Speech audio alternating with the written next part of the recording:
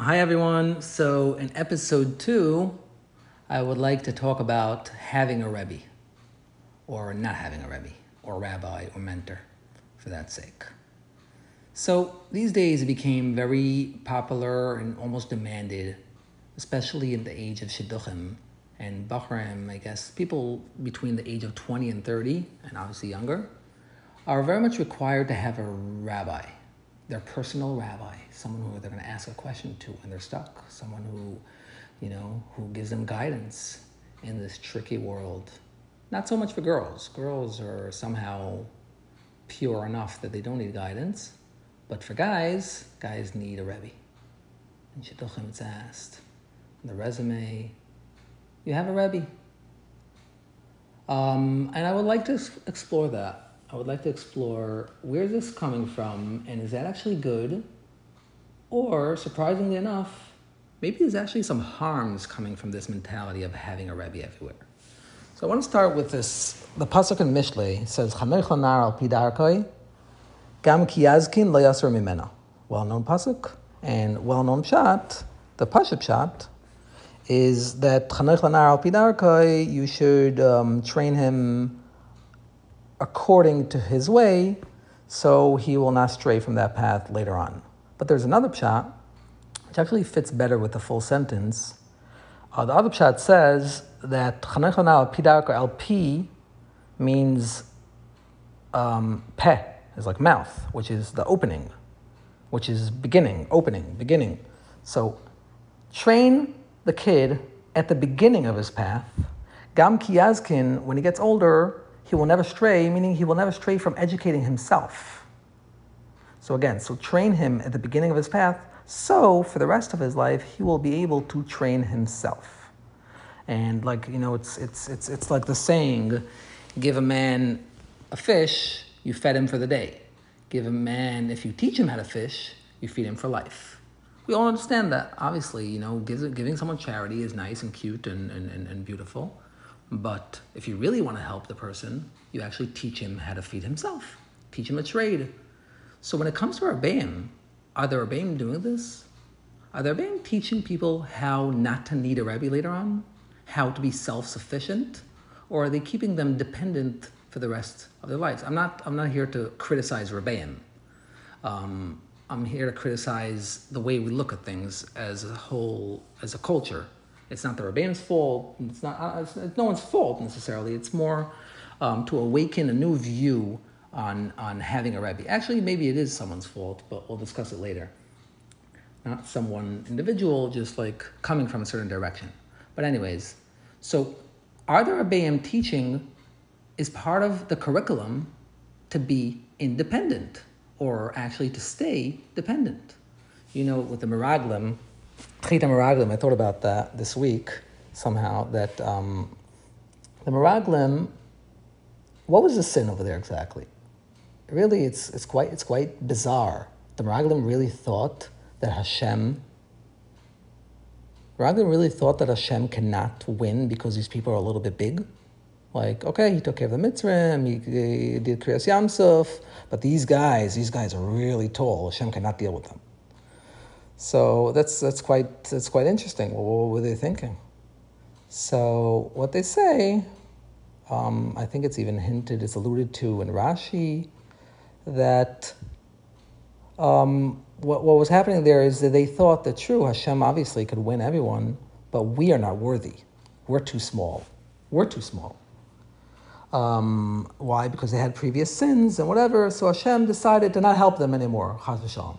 And that was the problem. So their problem in Emunah, the sin that they got punished so harshly for, was not believing in Hashem, is not believing that Hashem could help them when they're so small, something along those lines. And from there, we move on to the well-known concept that part of Emunah is brought in Hasidus and brought in Musar. The part of Emunah is believing in oneself. Not only believing in Hashem, is actually believing in yourself. But we should actually look a little deeper in what does it mean to believe in yourself. Believing in yourself means the regular self-help talk, which is you're great, you're beautiful, you're amazing, you're worthy, the world was created for you. But there's another part to it. if you believe in yourself, that means you actually trust, just like Emunah in Hashem, right? We're saying you should have Emunah in Hashem, so you should have Emunah in yourself, right? Emunah in Hashem also means trust. You trust Hashem, right? Bitachon. So you should trust yourself too. Do you doubt yourself in everything? Could you not make any move in life without someone guiding you? Is that believing in yourself? You're amazing, you're beautiful and everything, but you need guidance for every move because you might make a huge mistake because you can't trust yourself. That doesn't look like believing in yourself. And I think the culture of this Rebbe movement, Rebbeim in every step, is kind of crippling. It's kind of teaching us, no, you're going to need a Rebbe for the rest of your life. Because how could you trust yourself? It comes a little bit from, I think, learning Musar wrong. In Musar, you have a lot about self-doubt, about do you have other motives? Are you biased? You have to find the biases. We're all biased. We all have other agendas, and we have to find them, and we have to clean them and purify. In Mesilas Yesharim, there's Nikias. So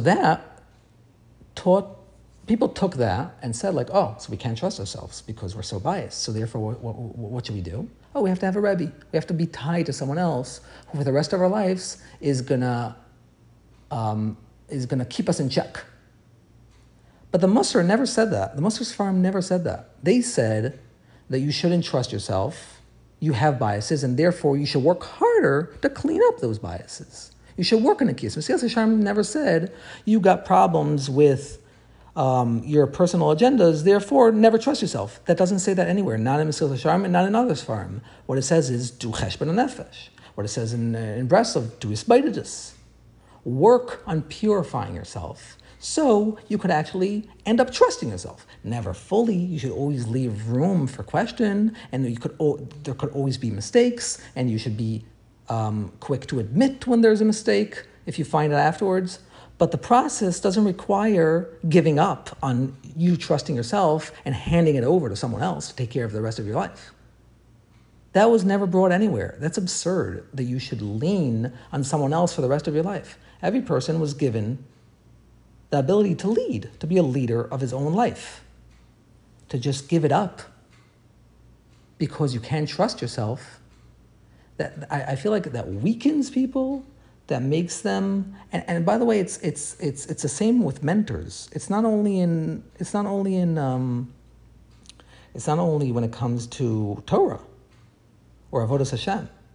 When it comes to everything in life, mentoring. You need a mentor for business, you need a mentor for this, you need a mentor for that. You can't make any decisions yourself. Obviously, when it comes to very important crossroads, you want to ask a wise person, you want to ask for advice. You move to a new city, you ask the locals where to go for this and where to go for that. Generally, you make very big decisions, you ask, you want to hear another opinion, you want to hear someone wise. If you have, a senior grandfather, uncle, father, Rebbe, whatever it is, there's always room for that. But not to declare that you're incapable of making your own moves and not to trust yourself. That is very, very harmful. Every man is supposed to be a leader. And every human being is supposed to be a leader. And to just take a back seat and to give it up, I feel like that could be very harmful. And then also, I'm not talking about Hasidim either. Like when you get a bracha, that's something mystical. To get a bracha from a Rebbe, that's something that's like going to the Urim V'Tumim and just getting the okay from Hashem. That's not giving up your ability to make decisions. It's just getting like a stamp of approval, a spiritual stamp of approval. I feel like that doesn't take away from your feeling that you lead your own life, that you are someone who could trust himself. That doesn't demasculinate you at all. So that's that. Now, I would like to read a piece from Reb Nachman that actually really illustrates that. And that's very interesting because one would think that Reb Nachman is super into Rebbe. Reb Nassan was such a big Talmud of Reb Nachman. And Reb Nachman talks about Tzadika Emes and Rabbeinu, and we go Rosh Hashanah to Uman, and very busy with Rabbeinu. Reb Nachman, so many times in Likutei Moharan, Reb Nachman talks about the Tzaddik and Talmud and the Rebbe and Teravav, and Rab Nachman's very busy with that. But I want to read this piece, which will illustrate another point, which actually kind of brings to the opposite. And that's in general a very good way to learn Rab Nachman's ideas, is when you see that there is contradictions between two things, it forces you to delve a little bit deeper and see that Rab Nachman doesn't mean what it looks like on the surface. So, okay, let me read this. I'm going to read it in English. It's Rab Nachman in Sichas Haran, the first Sicha. It starts with, Ki ani yadati ki godel Hashem b'adoninu mikol elokim. For I know that Hashem is great, and our Lord from all other gods, King David, peace be upon him, said, King David, peace be upon him, said, for I know specifically for the greatness of the blessed Creator is impossible to tell to someone else. And even to oneself, it is impossible to tell from day to day according to what dawns on him and sparkles for him that day. He cannot tell himself on another day the shining and the sparkling of the greatness of the Blessed One and of the Blessed One and that he had yesterday. And therefore he said, I know specifically, for it is impossible to tell at all.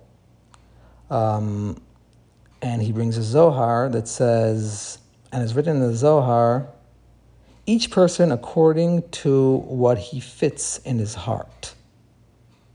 Basically, Rab Nachman is saying over here that there is things, Ki ani yadati godel Hashem, a person realizes, a person experiences a spiritual experience, he cannot tell it to someone else, and someone else cannot tell it to him. Everyone experiences it differently.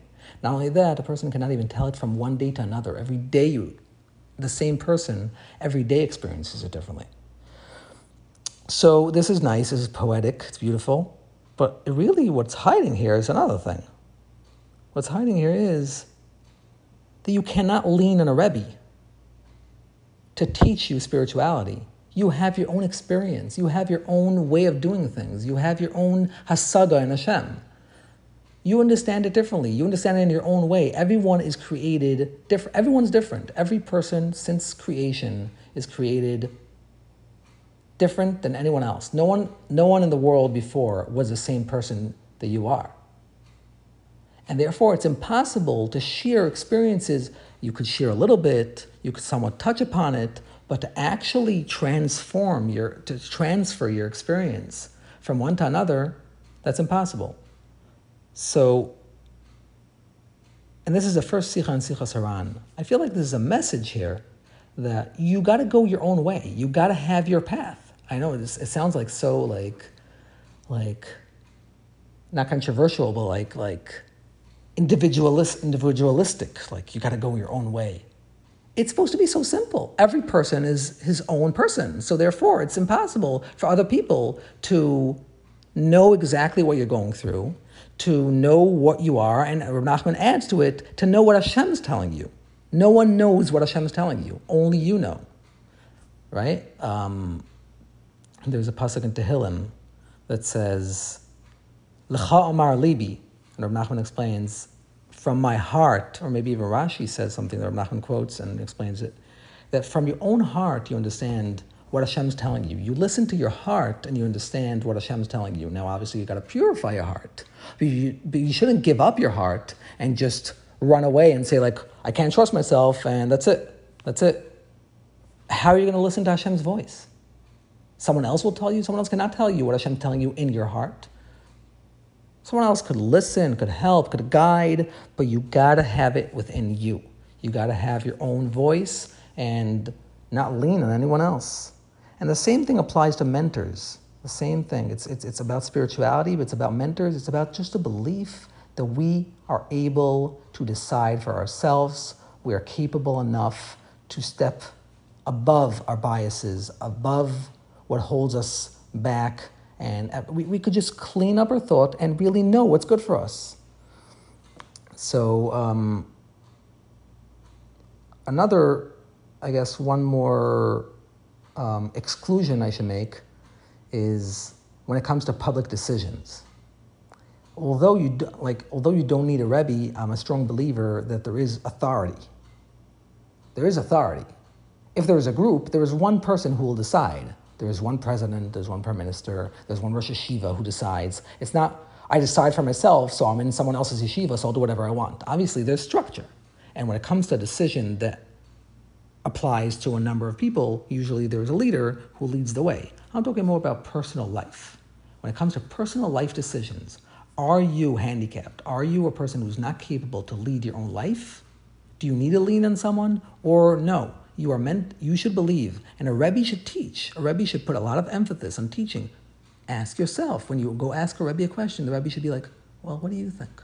What do you think? What are you feeling? What are you feeling? Should emphasize, should try to teach you and train you how to listen to your heart. And if you come, and if the student comes up with answers that are a little biased, so the Rebbe will be like, don't you have another voice inside of you that's saying different? Try to dig deeper into the person himself to come out with the truth from within. Another important point to add to this is the topic of having a Rebbe when it comes to learning, to actual Torah, not like hashkafa and ways of life. And there, obviously, Moshe Kibel Torah Misina, Masar Yeshua, Vishua Masar Lezkanim. Obviously, the Torah comes with the Masorah, and the Torah was given through Rebbe to Talmud, right? But even there's a lot to be said. There's way too much brainwash about having a Rebbe, while a lot of the great Rebbeim, the great sages, I should say, did not have a Rebbe. Like, Reb Chaim Volozhiner is the Graz Talmud, we all know. But who's the Graz Rebbe? Who's the Chazon Ish's Rebbe? Reb Chaim had his famous Talmidim. Rabbi Baruch Ber was very much about Reb Chaim, even though he had his own way. Reb Shimon Shkop was a Talmud of Reb Chaim, but he did his own thing. He didn't mention Reb Chaim all the time. I think Rav Doli Trop was also a Talmud of Reb Chaim and went in his own way. But go on to other people who didn't have a Rebbe altogether. The Chazon Ish didn't have a Rebbe. Reb Moshe Feinstein, they say Reb Pesach Pruskin, but like, is his Rebbe? Is his Rebbe like Chaim Volozhin was a Talmud of the Gra? No. Some people happen to be, that's what Hashem gave them, that they were born and they were living at a time that they had a huge person right in front of them, and they end up learning from them their whole life. But some people not. It's not a requirement. It's absolutely not a requirement. They did their own thing completely. Plenty of huge figures. Baal Shem Tov didn't have a Rebbe that we know of. Reb Nachman didn't have a Rebbe. Reb Nachman made fun of those who said that Reb Nachman Hardanka, his grandfather, was his Rebbe, like his Torahs came from him. He made fun of that. It was all his own, completely his own. And plenty of people in the Torah, some people had a Rebbe, some people didn't, Yeshua bin Nun had Moshe Rabbeinu, but Moshe Rabbeinu himself did not have. So there is room for that, and there is room for that. It's definitely not a requirement to have that. Although there is the Masorah, that we do know there's Rishonim, there's Achrayim, there's Tanoim, there's Amirayim. No one's just waking up and inventing the wheel. But in a personal sense, to completely obey to a Rebbe in Torah, no, there's a way to learn, there's a Masorah, but not everyone has a personal Rebbe their whole life when it comes to Torah. So that's something it's important to exclude.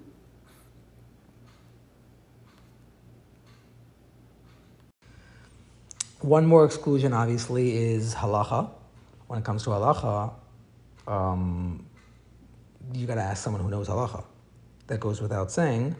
Although there's room for application of halacha at different scenarios, but it all starts with someone who knows halacha, who knows what it says and what the halacha is. So that's really the traditional role of a rabbi. A rabbi knows what the halacha says in situations.